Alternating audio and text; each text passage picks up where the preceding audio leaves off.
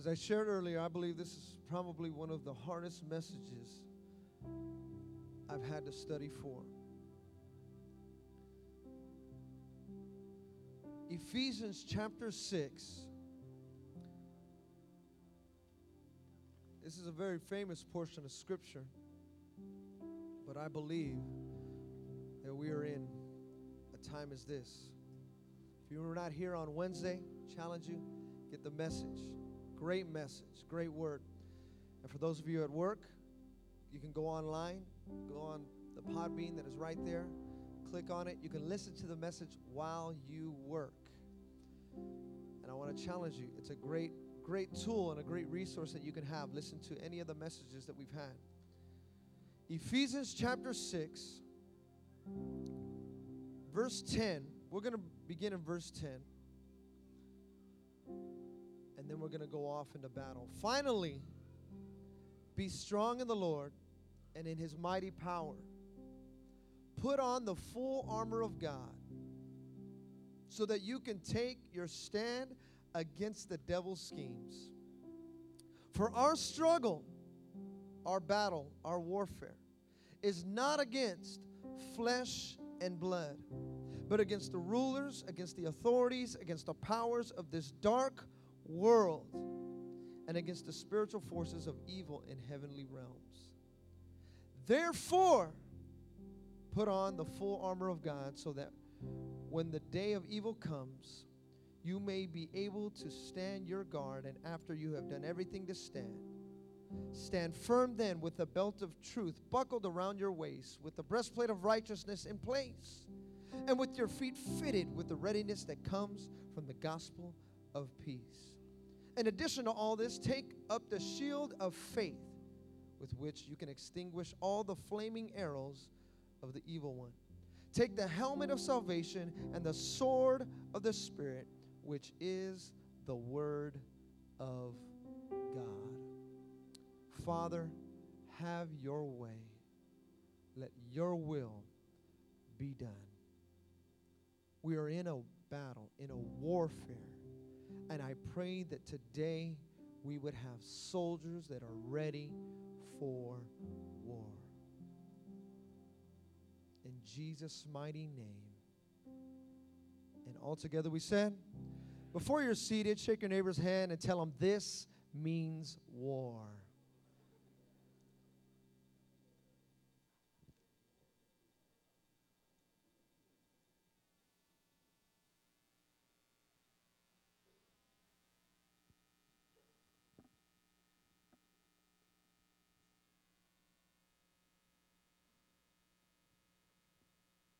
Turn off the lights, James. You can turn off the lights, James. There you go.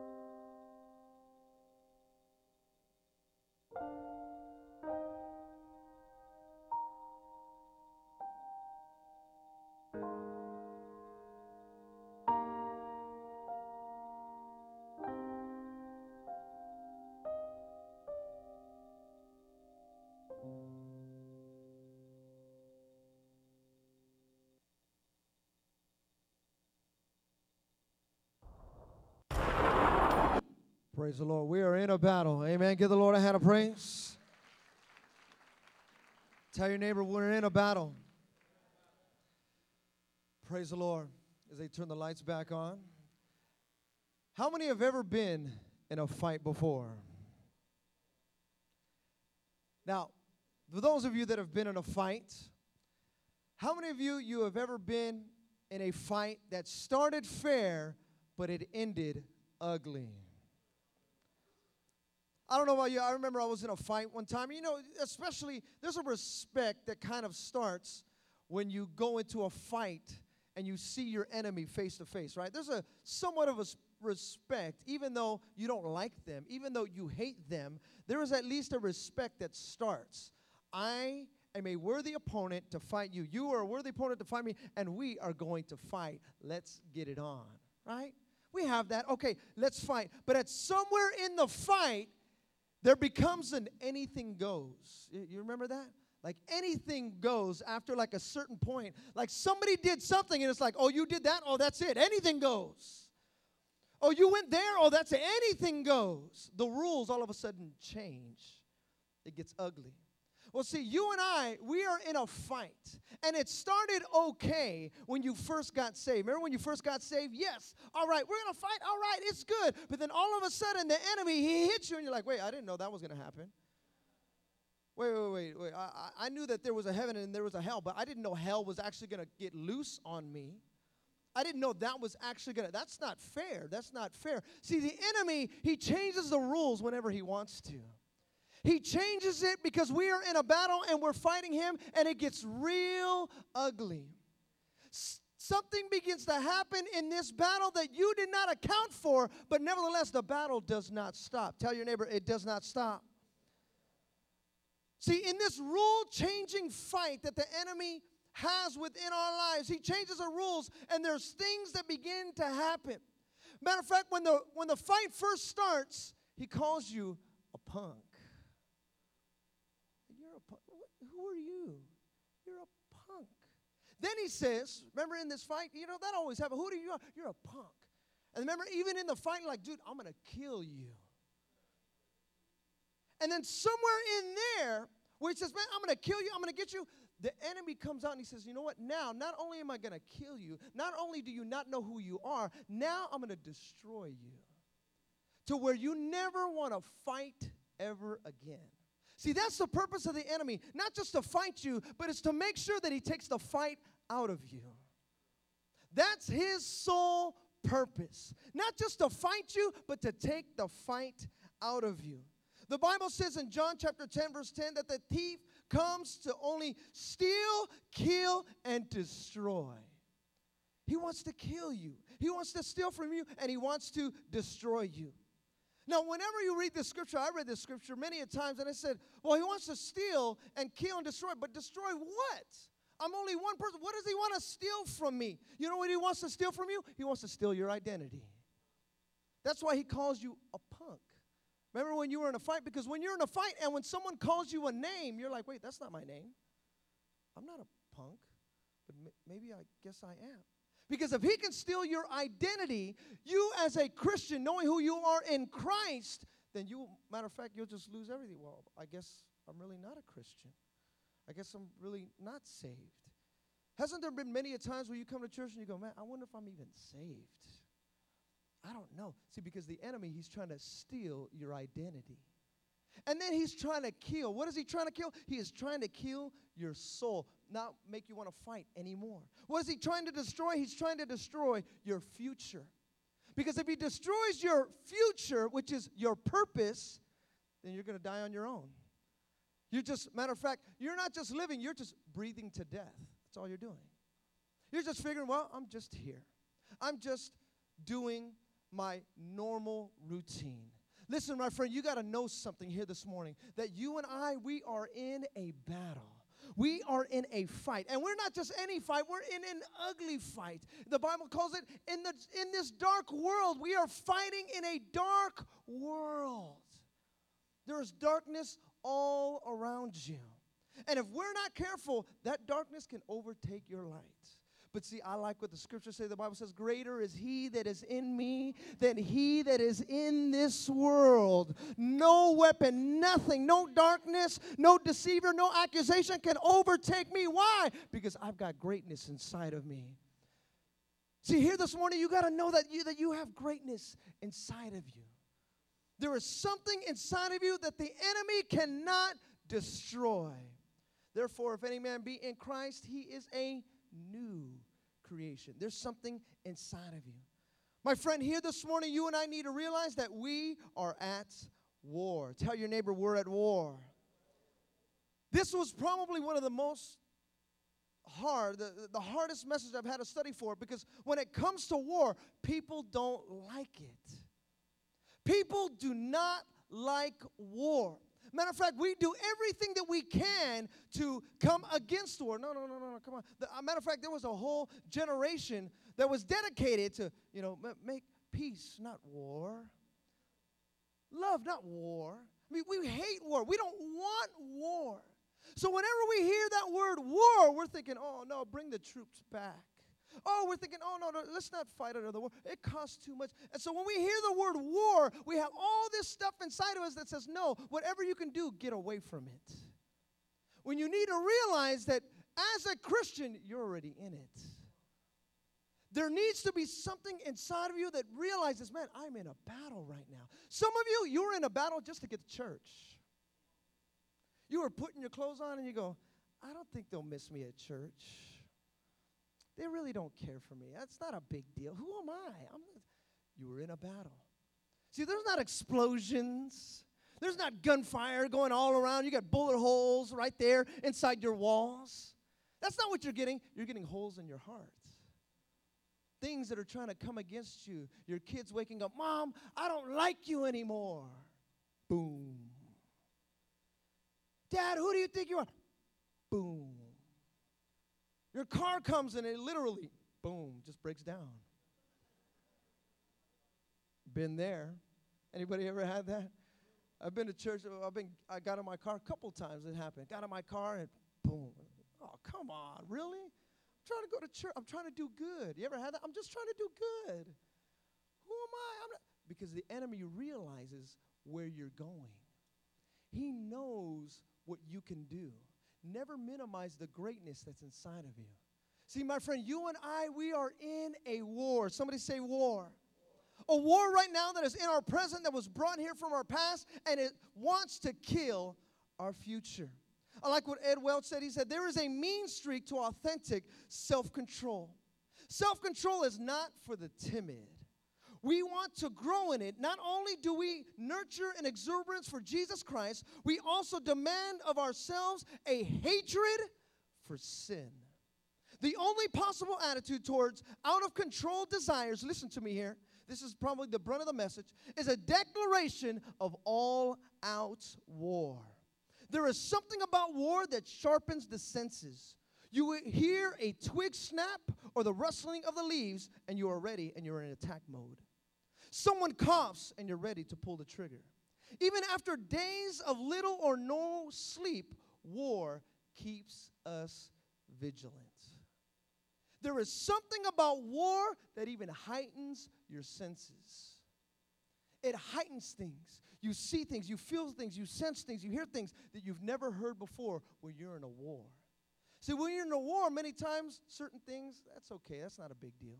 But when you're in a battle, whoa, I'm seeing something right now. I'm sensing something right now.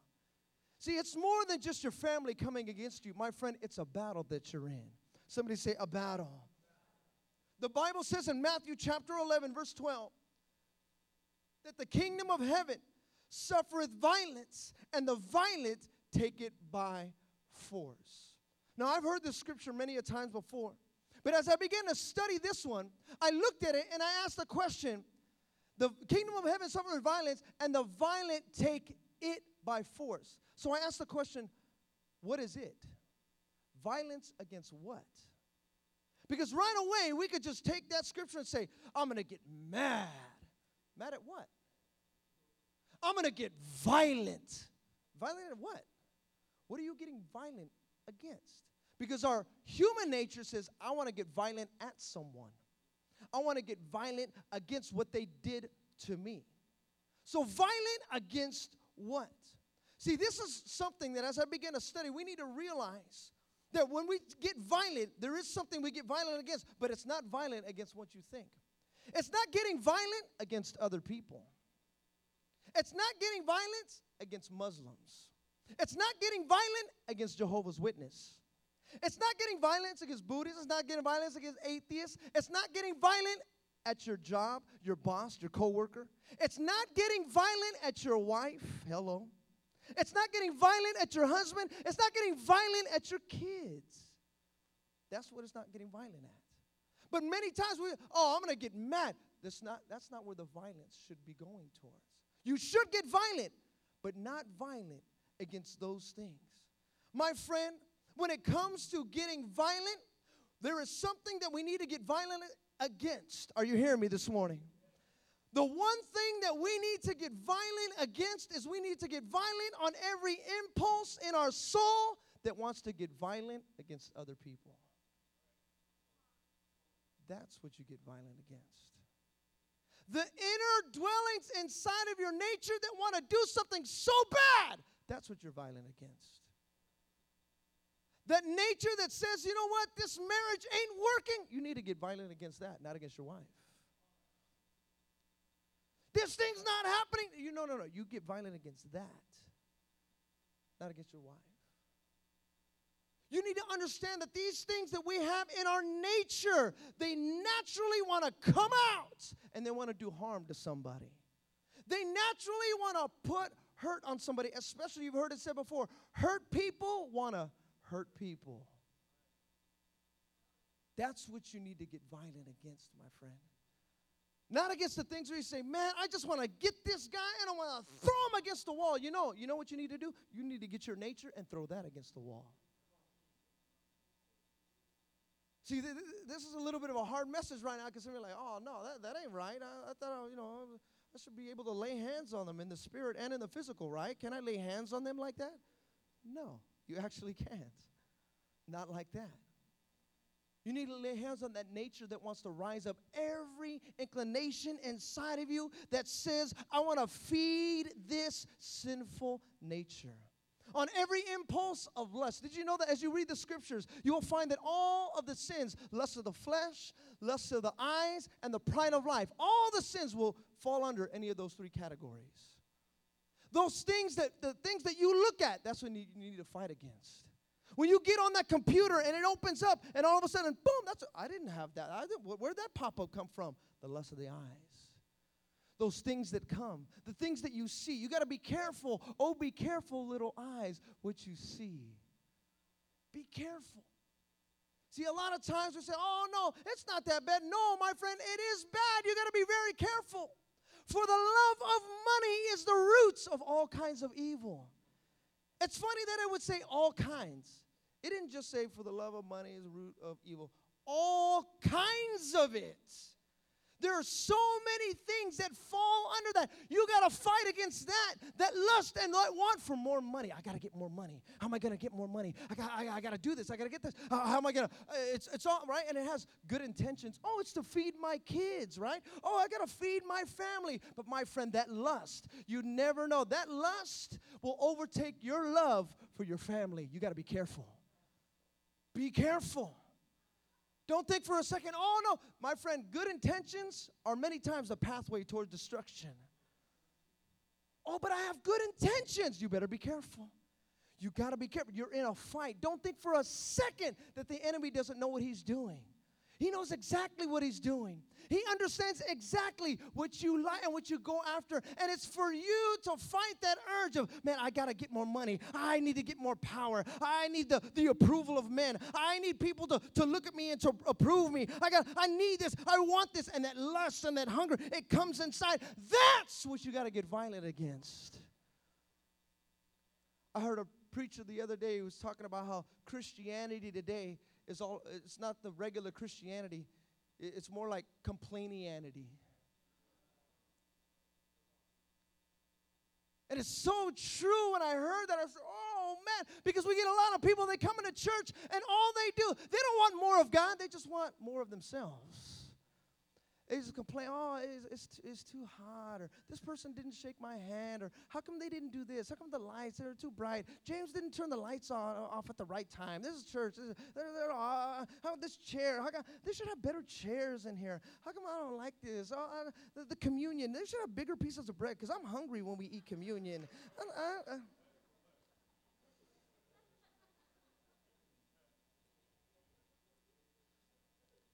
Oh, the pastor, his tie, it's not right. Why does he wear the red? Is he Nathaniel? I don't get it. Why does he wear red? What's going on? Orange? I don't like orange. Why do I have to wear orange? Can I do anything else? How come my Bible study? How come they did this? They didn't do this right. How come she didn't pick me up? She said she was going to pick me up. She said she was supposed to. Why does she wear that dress? I don't like that dress. That's an ugly dress. Why is he doing that? Why is she over here? Man, my kids, why don't you go over there with those kids? Why are you guys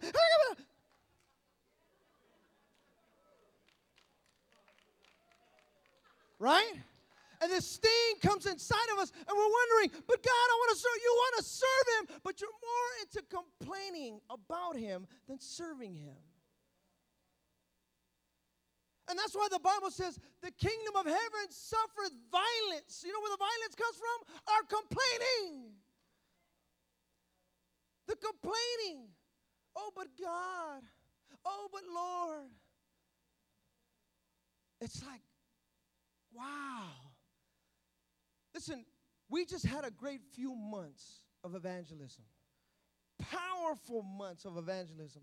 Seeing people get saved, people get touched, families coming together, going out there preaching the gospel. I want you to know something. Don't think for a second the enemy didn't see that. Don't think for a second the enemy did not see you out there blasting on a bullhorn. Don't think for a second the enemy doesn't see you when you wear your I love my church. Oh, you love your church? I'm going to make you lust after something else, though. You really love your church? Let's find out if you really love your church. Let's find out if you really love your family. Let's find out if you really love to serve God. Let me find out. The kingdom of heaven suffered violence. My friend, we are in a battle. And not just any battle, but a rule-changing battle. He changes the rules whenever he wants to. The Bible calls him the Prince of the Air. This is a message that I'm going to be preaching. It's not on my notes, but I'm going to be preaching it next month. I want you to come back for it. Even if you're visiting for the very first time and you're wondering, I don't know if I want to go to that church. The pastor, he's a weirdo. That's true. He is a weirdo. But do come back for this. I'll be preaching a message in October, and I'm going to be talking about 3 of the M's: money, movies, and music. I'm going to be talking about that. And these things that are within our culture, the media. And some of us, we think and we look at it. Now, some of us, we understand, I don't want to watch that. I don't do that. But you got to be careful. Because as you judge, you also will be judged according to how you judge. That's what the Bible says. But you got to be careful in some things, because a lot of things we think, oh, this is bad, but this is good.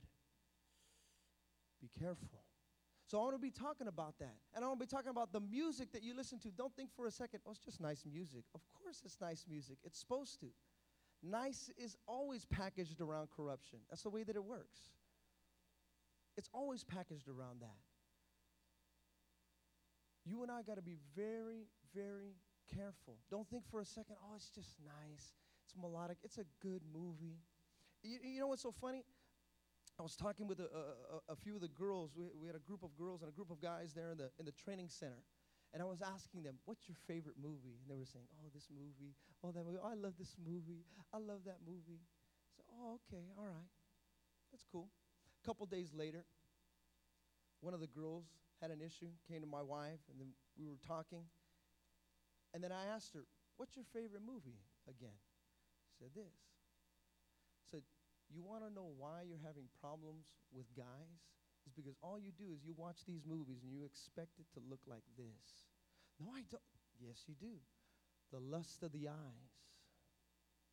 Don't think for a second the enemy isn't really cunning and understanding of what goes into your eyes. Even married women, you need to be careful. Be very careful. They'll think, oh, I'm married.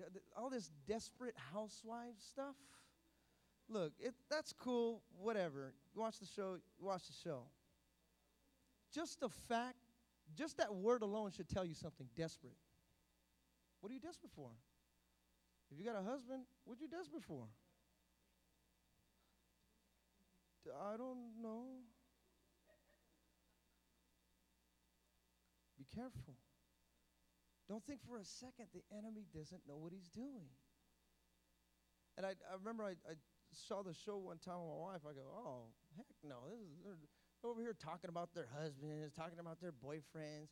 And I thought it was a housewife show. Half of them, they aren't even married. They're not even married. But it's called Desperate Housewives. And I was like, man, and I was looking at all these different shows. You have The Bachelor. What they're doing is they're manipulating the way that love really is. And they're trying to show this is how it works. I know my message is next month, but this one's really got me right here. This one really got me. There's a new show coming out. I'm sure you've seen it. It's called The New Normal. Has anybody seen the preview for that? Who has seen the preview? Raise your hand. Only a few. Wow. Okay. It's a show. It's called The New Normal. I looked at it the moment, and it was real nice. They're cracking jokes. Comedy. Oh, it's so funny. This is just normal. And I looked at it, and I was so upset. I was so upset. I was like, oh. I wanted to punch the TV. And if you know me, you probably know I want to punch the TV. I was like, oh, man. That got me mad. So you mean to tell me that's not normal? Who told you that was normal? Who said that that's the way that I have to live? Who said that I got to watch that? Who said that I got to listen to that? Who said? Oh, everybody's doing it. No. I ain't everybody. I'm not a part of that. I'm not doing that. That's normal for you. Okay, I understand that. Sinners sin, but that ain't for me. That's not what I want. The kingdom of heaven suffers violence, and the violence, listen, my friend, you need to understand something. You are in a battle right now, a battle for your soul, a battle for your family, a battle for what comes into your house, a battle for what comes into your mind. And my friend, you need to understand that it's time to get ready for battle. This enemy is not playing fair right now, and it's getting me mad. Man, it's getting me mad. With my own family, it's getting me mad. My own family. Gosh. These things that come in, and they try to infiltrate. They try to infiltrate our families. They try to infiltrate our minds. This spiritual warfare that we fight. I like what a preacher said when he came behind this pulpit a few weeks ago. He made the statement and he said, spiritual warfare is not power against power. It's truth against a lie. John 14, verse 6, Jesus answered, I am the way, the truth, and the life. John 8:44, it says, when he lies, he speaks his native tongue, his native language, for he is a liar and a father of lies. You know what's going on here? That there is a fight going on between daddies right now. There is a fight going on between our Heavenly Father and the father of lies. You know what the biggest question is? Who's your daddy? That's the biggest question. Because you're going to serve one of them. You're going to go after one of them. The Heavenly Father, He is the truth. And the one who opposes him, the Bible says that he's the father of lies. You know what it says? Look, Romans chapter 8, verse 3. Turn with me there. Turn with me there. Romans chapter 8, verse 3. We're going to jump just a few verses. For what the law was powerless to do, and that was weakened by the sinful nature. You, however, in verse 9, jump down to verse 9 of Romans chapter 8. You, however, are controlled not by the sinful nature, but by the Spirit, if the Spirit of God lives in you. Verse 12 of Romans chapter 8. Therefore, brothers, we have an obligation, but it is not to the sinful nature to live according to it. For if you live according to the sinful nature, you will die. But if you live, but if by the Spirit you put to death the misdeeds of the body, you will live. You know what that means? If you put it to death, you're going to have to kill something. Some of you right now, you're going to have to get that killer instinct back again. You got to kill those things that want to do bad. You got to get that inside of you once again. Say, no, this is not going to happen. Not in my family. Not in my mind. Be transformed by the renewing of your mind. Some of you here this morning, you're going to have to start learning how to kill things. Kill those things. Cast it down. Say, no, it's not going to happen today. Well, did you hear about all those, that little gossip that wants to come up? Hey, no, kill that thing. That thing that when you see her and you see him, oh, did you see? Oh, you got to kill that thing. That thing when you look at people, man, you're never going to make, wait. No, you got to kill that thing. It's a fight. There is a battle going on. Tell your neighbor there's a battle. See, my friend, the only foothold the enemy has in your life is your flesh and your sin. That's the foothold that the enemy has. You know what you got to understand? A preacher said, I heard a preacher say this, it really got me. He said, nobody ever goes to hell because of Satan. Nobody ever goes to hell because of Satan. You go to hell because of your own sin. You go to hell because of your own sin. The sin. See, this is the battle that you and I fight. Listen, we fight against the enemy. Yes, we understand that. For our battle is not against flesh and blood, but against the principalities, but against the dark. We understand that that is a battle that you and I fight. But my friend, this sinful nature is what will make me go to hell. See, my biggest battle that I have is not against Satan. That is a battle, but it's not the biggest battle. The biggest battle that I have is against me. Me. My nature. My thinking. My ways. My lusts. My desires. My selfishness. My self-centeredness. My ambition. Me. It's me. See, a lot of times we think, oh, it's her. It's got to be her. We blame it on him. We blame it on her. My friend, it's not them. It's us. This sinful nature, this ragged, rusty, ugly sinful nature. It's us. This thing that wants to rise up so bad, I'm better than her. That pride of life that says I can do it on my own. And one of the scariest things that I hear when people come out of AA, I can do it on my own. I've got it now. These people that come out of NAC, I'm clean now. I'm sober. No, you're not clean. I don't care how many months you were in a program. A program will not make you clean. It's not going to make you clean. We have this thing that as long as I stop doing bad, then therefore I must be doing good. No, you're still a sinner. You're still a sinner. Period. I don't care how much non-bad you've stopped doing. It doesn't matter. You're still in sin without Christ. And that is the battle that you and I face every day, this sinful nature. Jose Norosky said, in war, there are no unwounded soldiers. Francis Meehan said, men are at war with each other because each man is at war with himself. My friend, we need to be a people that will stop blaming others for our downfalls, shortfalls, and pitfalls. The falling of ourselves is not because of someone else.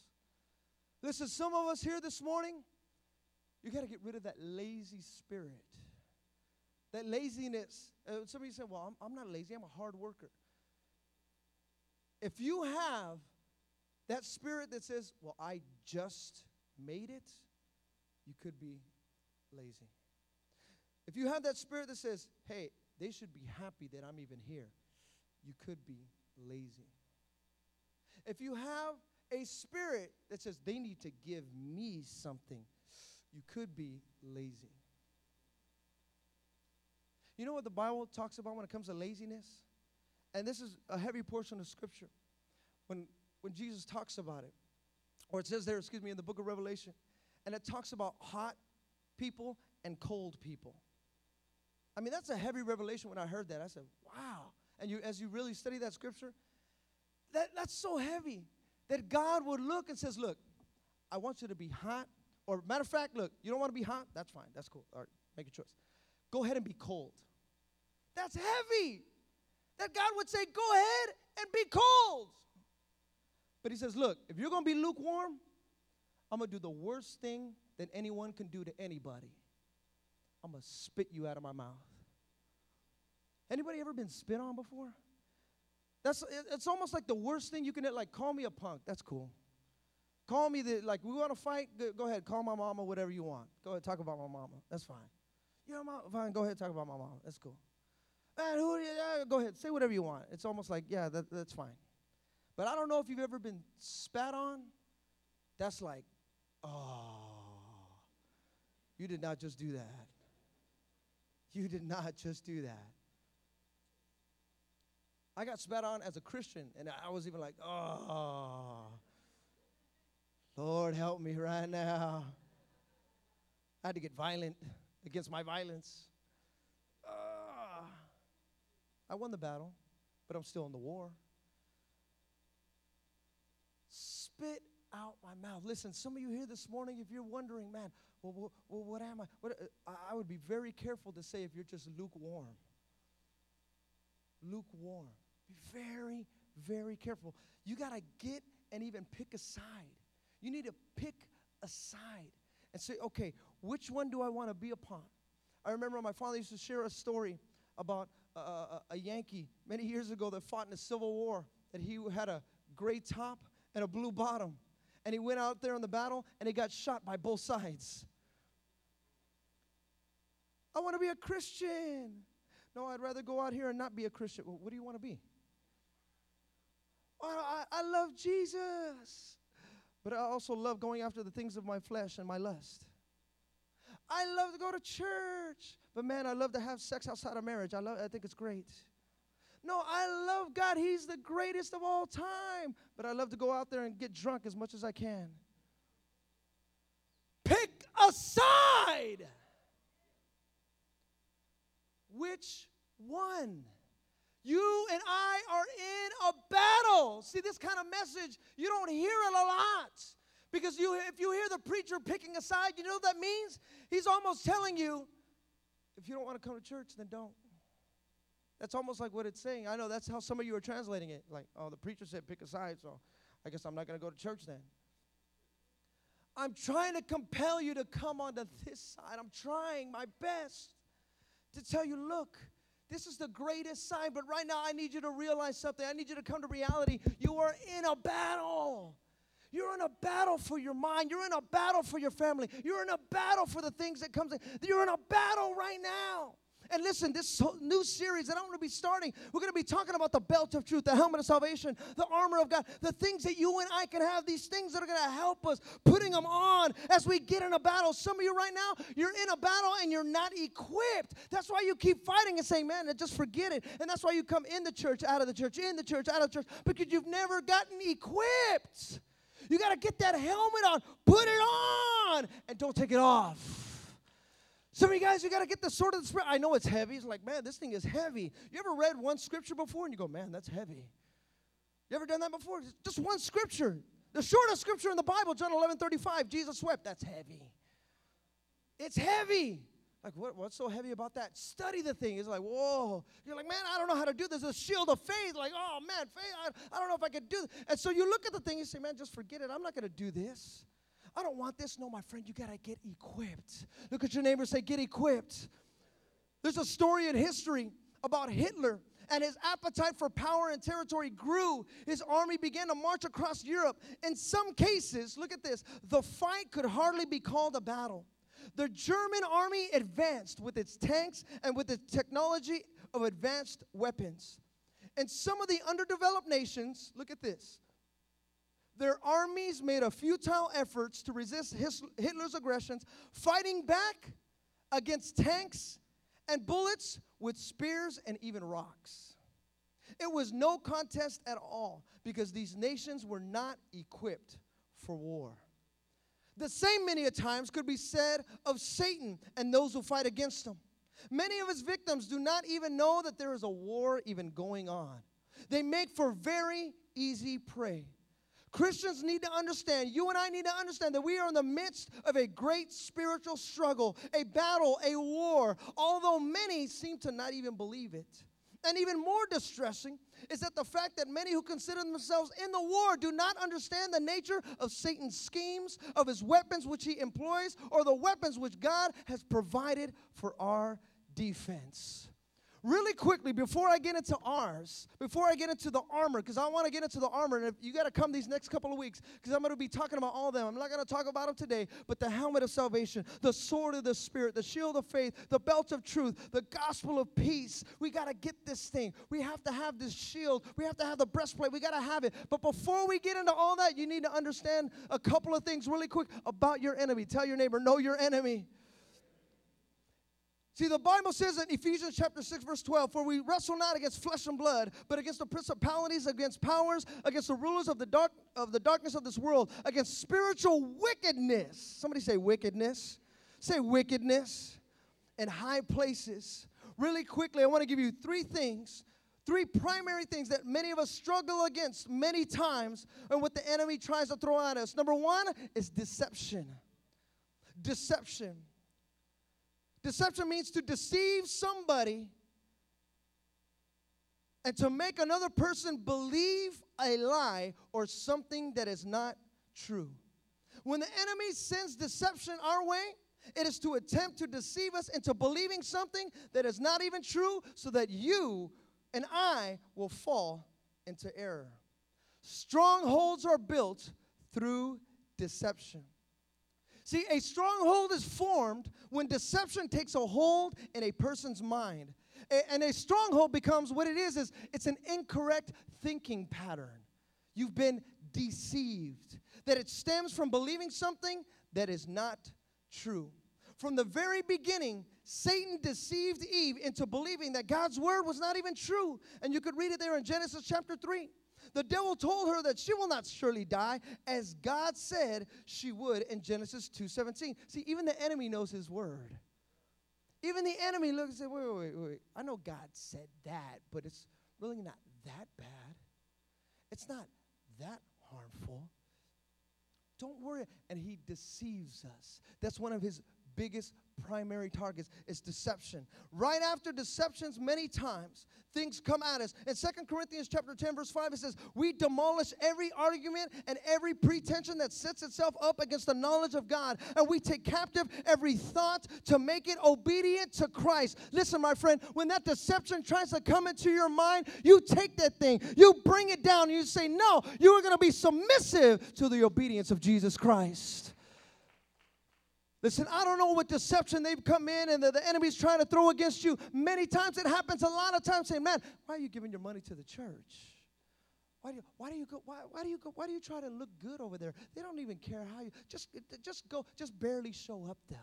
Don't worry about it. Okay, why are you going to go and get involved? Why are you going to go help people? You need help. And he tries to deceive you. And when that happens, you say, no, you know what? Get over here, devil. You know, you got to tell every once in a while. It's okay to tell the devil. You know what you tell him? You just give him 2 syllables. You tell him, shut up. That was like a bad word in my house. My mom was like, she didn't like that word. Because that was like very aggressive, like fighting words almost. Because when you tell somebody shut up, it's like, excuse me, could you just tell me be quiet? Or just, I'll take that, but shut up. That's so harsh. Well, every once in a while, you got to tell the devil, you got to look at him, and you just got to say, you know what, devil? Shut up. Don't be talking in my house. You don't have power in this house. You need to shut up. You tell him, you cast that thing down. You get it down there. You say, I cast it down, and I get it out, and it comes under the obedience of Jesus Christ. After deception, many times, there's one thing that always follows deceptions many times, and it's called temptation. Temptation. It often follows it. First, the enemy tells us, you won't surely die. Then he makes the fruit on the forbidden tree look so good to us. See, since Eve accepted Satan's deception or his lie, now the tree that she was not supposed to touch looked good to her. She was enticed into sin because she allowed herself to first be deceived, and then temptation is when you and I are enticed and encouraged to sin in one way or another. Remember the story in Matthew chapter 4 where Jesus was enticed? And the enemy came and said, look, let's go. The matter of fact, the Bible says that he took him to the top of a building or the top of a temple. He says, go ahead. It's no big deal. Look at this. He could have easily fallen into temptation. Very easily. But see, Christ says, wait. Hold on one second. I know my word. I understand what is going on here. See, many a times, and that's why our culture of today says, oh, it's not a big deal. You could just go ahead and just sleep with her. It's not a big. I mean, come on. You wouldn't go and buy a car without test driving it, right?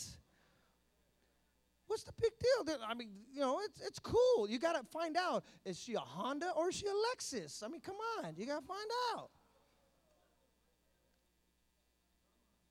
Now, this is the crazy thing. This is what gets me. It's not even so much of that thought pattern, because that's what comes in a lot of times. It's not even so much that. You know what it is? It's the fact that the girls believe that. Because guys, they're naturally dirty. And they're naturally dirty. That's why they call women garden tools. Bottom line, because they're dirty. They go after dirt. Guys are just dirty. They're nasty. They want anything that's dirty. And girls, if they're not careful and they believe the lie, he loves me. And because he loves me, I will do this for him. See the deception? He loves me. He loves me. And because he loves me, I'll do this. Deception, temptation. And that's what the enemy wants to do. And then after that, right? Then after the deception, oh, come on, you're not going to die. Go ahead and do this. Then after the temptation, because when this temptation comes in, I like what Bible says in Psalms chapter 119, verse 11. King David, he said, thy word I have hid in my heart that I might not sin against thee. You know what that scripture means? The scripture doesn't mean hide it in there, put it in there, and don't let no one see it. That's not what it means. I remember when I first studied the scripture, somebody said, it's like peekaboo. Like, peekaboo? Those of you who have kids, you ever played that with your kids? You go, peekaboo, peekaboo. Well, what's so funny about it is that we're really, really big and our hands are really, really small. And we think that our hands are going to hide us. Peekaboo, you're still right there. You have not moved. You're very, very big in comparison to this little baby. It has not moved. Peekaboo. I will hide thy word in my heart so that when temptation comes my way,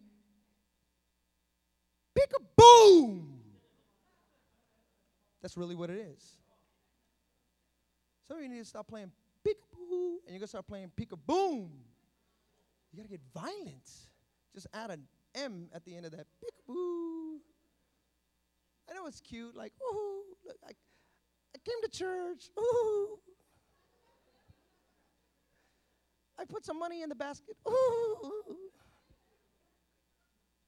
Peekaboo. He says, I will hide your word in my heart that I might not sin against you. You know what some of you got to start doing? You got to stop taking my word for it, and you got to start getting your word for it. That's what you got to start doing. You got to start. I know it's heavy. I know, like, man, it's so hard. This is what gets me so much. I talked with a young girl. She read from cover to cover every single Twilight book, but you can't read one scripture. Hunger Games, 150 million copies before the movie even came out. But yet we can't get people to read the Bible?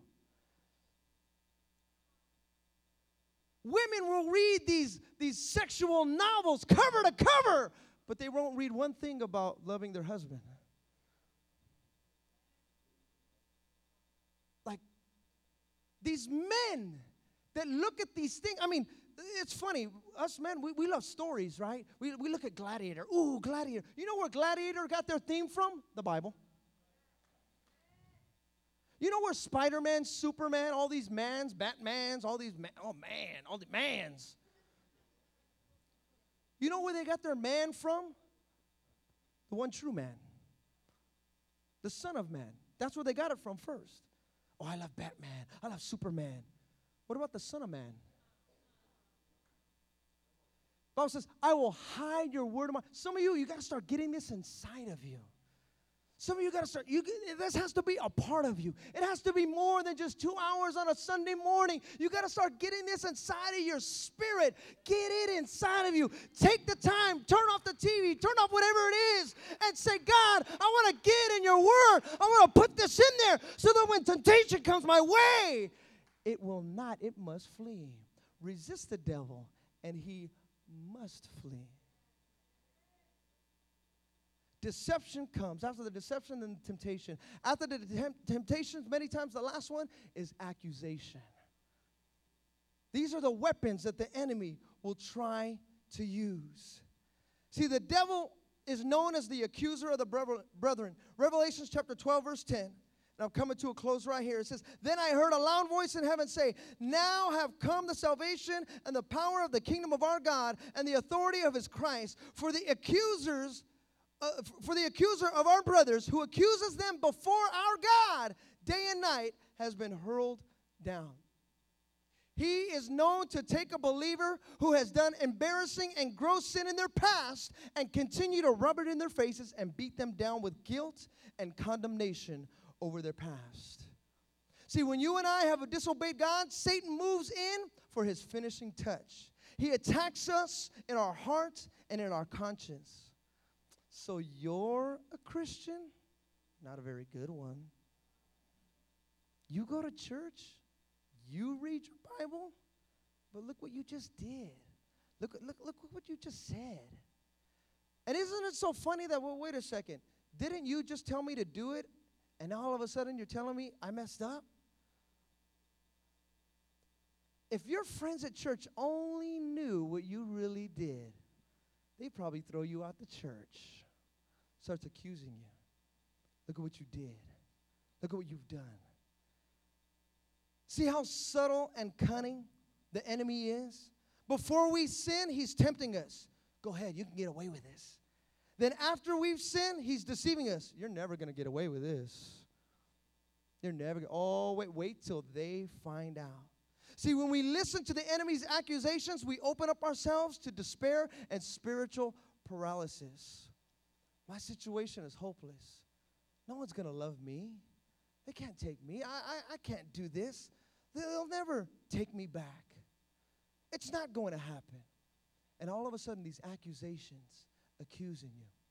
Matter of fact, when you read a portion of Scripture in the Bible, it's not in my notes, but I believe it's in Zechariah chapter 2, and you can read it there. It's pretty much a judgment, a court scene that's happening with God, Joshua, and you'll see what's happening. And right there, he becomes the accuser.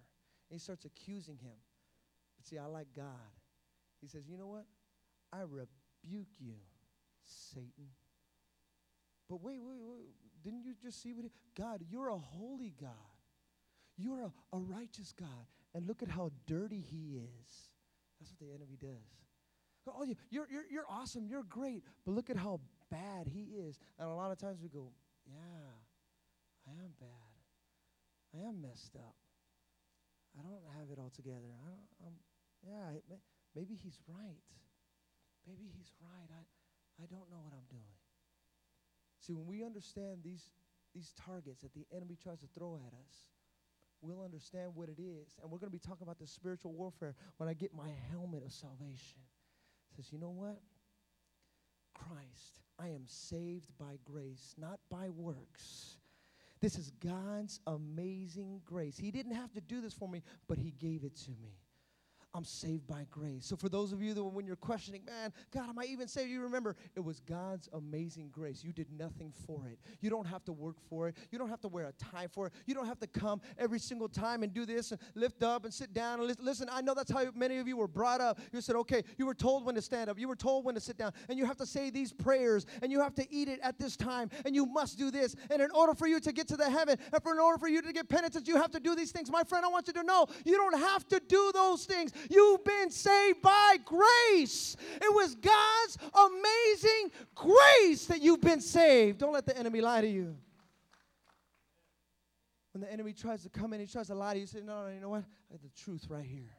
I got the truth. I got this. I understand. No. This is not going to happen. I know what everyone else is saying, but I know the truth. And the truth will set you. Everybody thinks, oh, you go to church, they combine, they confine you, they do this. No, my friend, when you know the truth, it's the truth that will set you free.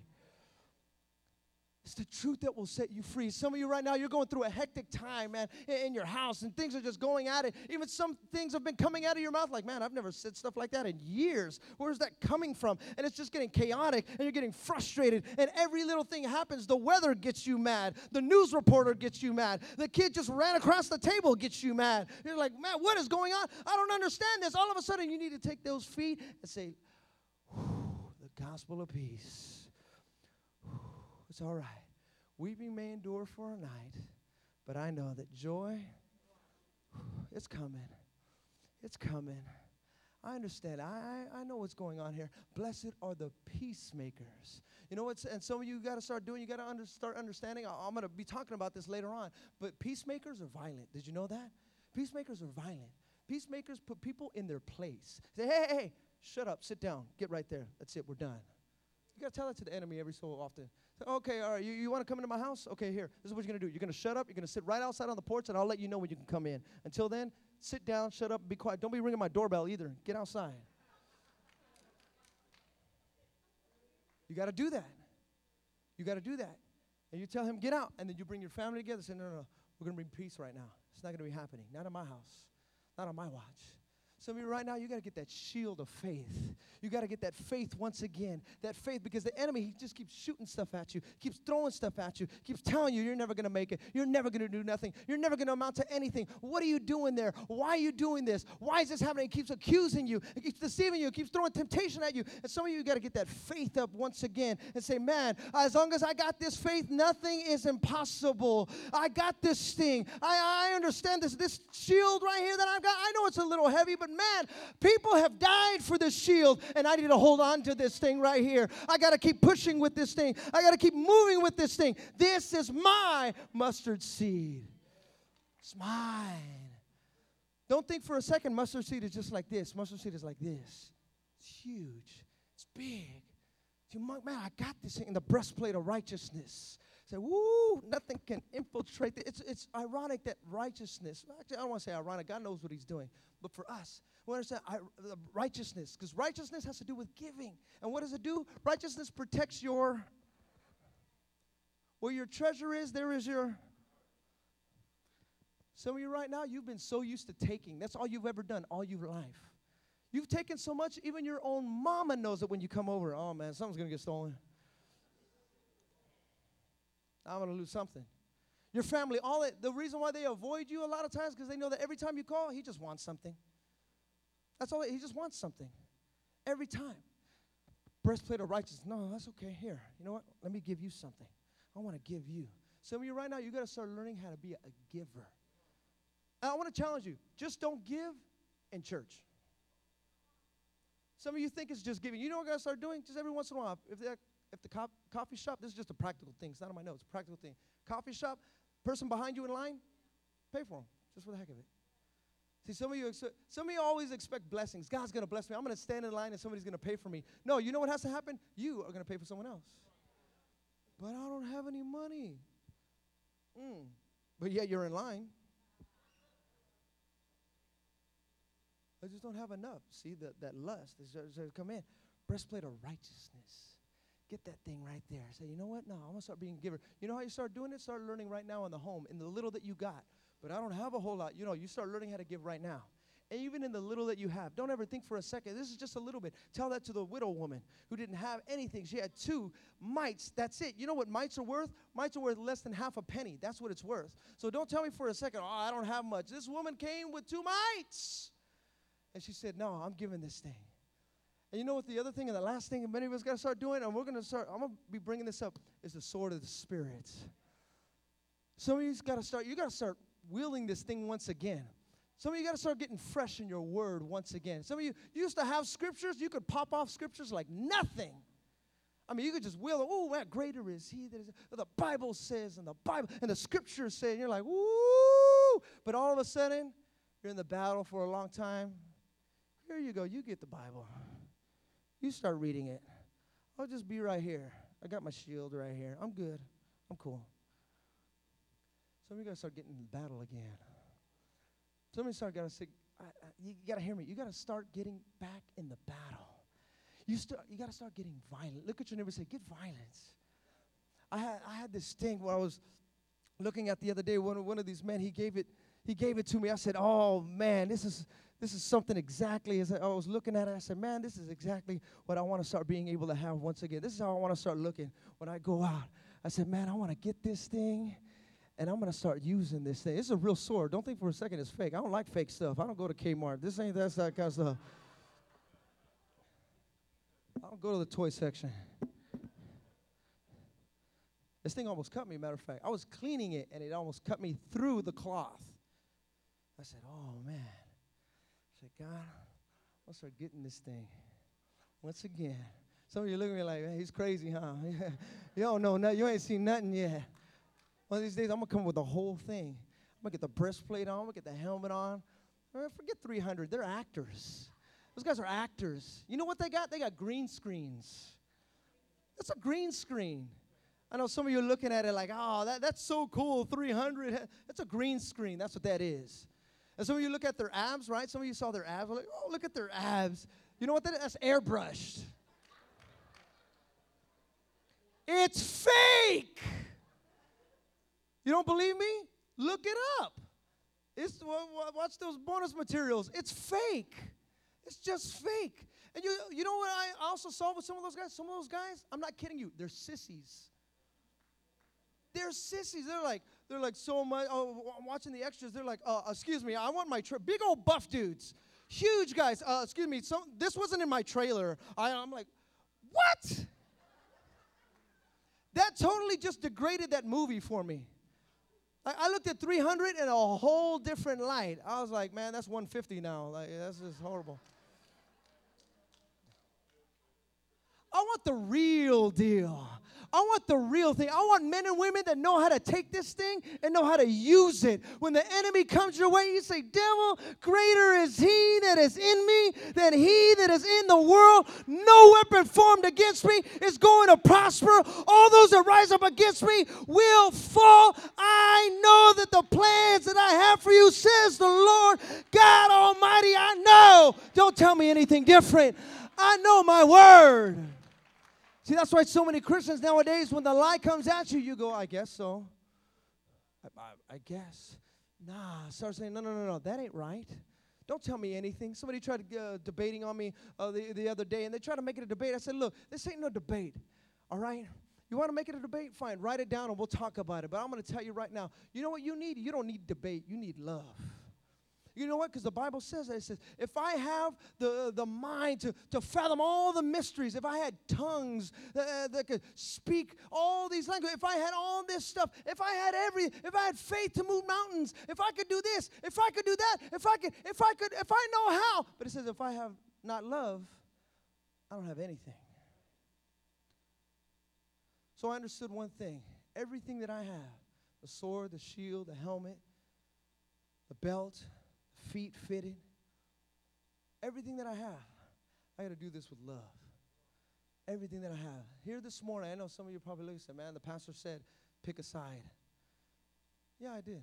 But I said it with love because I love you. Sometimes the truth, it hurts. Truth hurts. Oh, pastor, what? Sorry, I didn't do it real hard.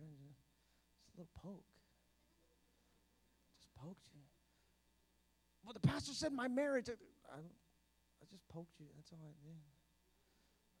Oh, but the pastor got into my finances, my money. I just poked you. That's it. Today was just a poke. I just big boo.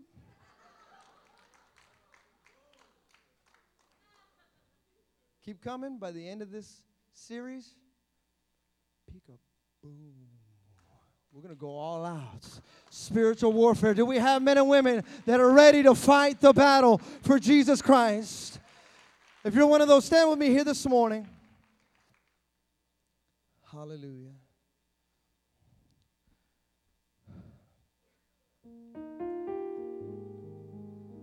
I truly believe that God wants us to put on full armor of God. And in these next coming weeks, we're going to be talking about it. Next week, we're going to go over it. The belt of truth, the helmet of salvation, sword of the Spirit, the shield of faith, the feet fitted with the gospel of peace. We're also going to be talking about the cloak of zeal. That's another one that we'll be sharing about and talking about. But I want you to know something. Here this morning, I said all this that I wanted you to realize one thing. We're in a battle. You and I were in a battle. Don't think for a second it's just, I could take it easy. Narrow is the pathway, and narrow is the gateway. So the Bible says. So what do you mean narrow is the gate? In other words, a lot of things that you thought, oh man, it's so broad is the path to destruction. A lot of people think it's a bunch of Christianity, it's a bunch of rules of things I can't do. No. There's freedom for those who are in Christ Jesus. There is now, therefore, no more condemnation for those who are in Christ Jesus. I can't. They tell me I can't. No. If you feel like that, I just want to apologize for a brief moment. But now that the moment's over, the truth is, you got to get Christ in your life. Christ needs to be the center for your life. He doesn't need to be a momentary feeling, a momentary happening, or a Sunday morning service guy. Oh, Jesus, he's my Sunday morning guy. I love Jesus every Sunday morning. Mondays is a different story, but I'm going to be back on Sunday. Listen, I want to challenge you here this morning. Being a Christian is not saying I'm perfect. Because I want to tell you right now, even as your pastor, I'm far from perfect. My marriage, far from perfect. My parenting, I need Jesus. My finances, he has to be first. If he's not first, I'm automatically last. I'm just last. Our relationships, I'm not perfect. Things I say, probably even some of the things I said here today, oh my gosh, he said that? Should have been here a couple years ago. I heard stuff my dad would say. My dad was crazy. I'm not even there yet. Not yet. But one thing I know that I want to be able to live, that when people look, they say, he was never without passion for God. It wasn't perfect, but it was never without passion for God. Some of you here this morning, you got to get in that battle again and get passionate about it. And don't think for a second, well, it's not a big deal. I'm a nobody. I don't even know that much of the word.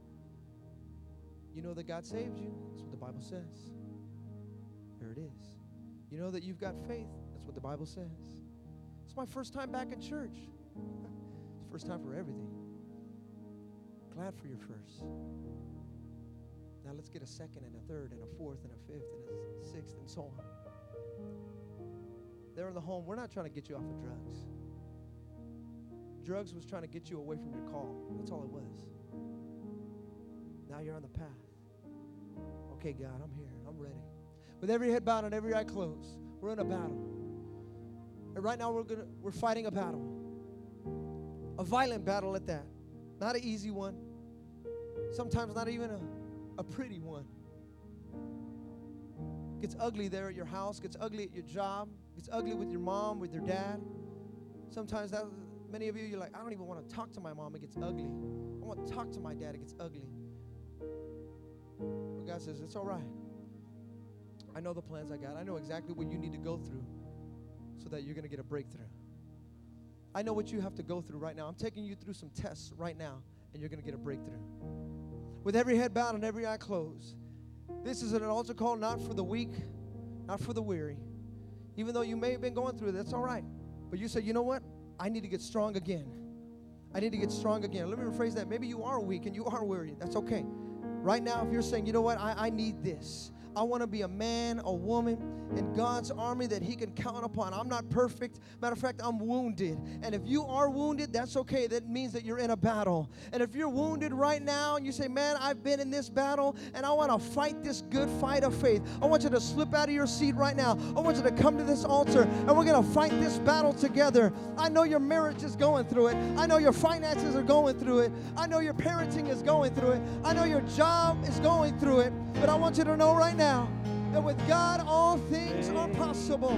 The fighting the good fight of faith. I know that right now, listen, God's got some plans for you. You're going through some tests, but I want you to know the Bible talks about it.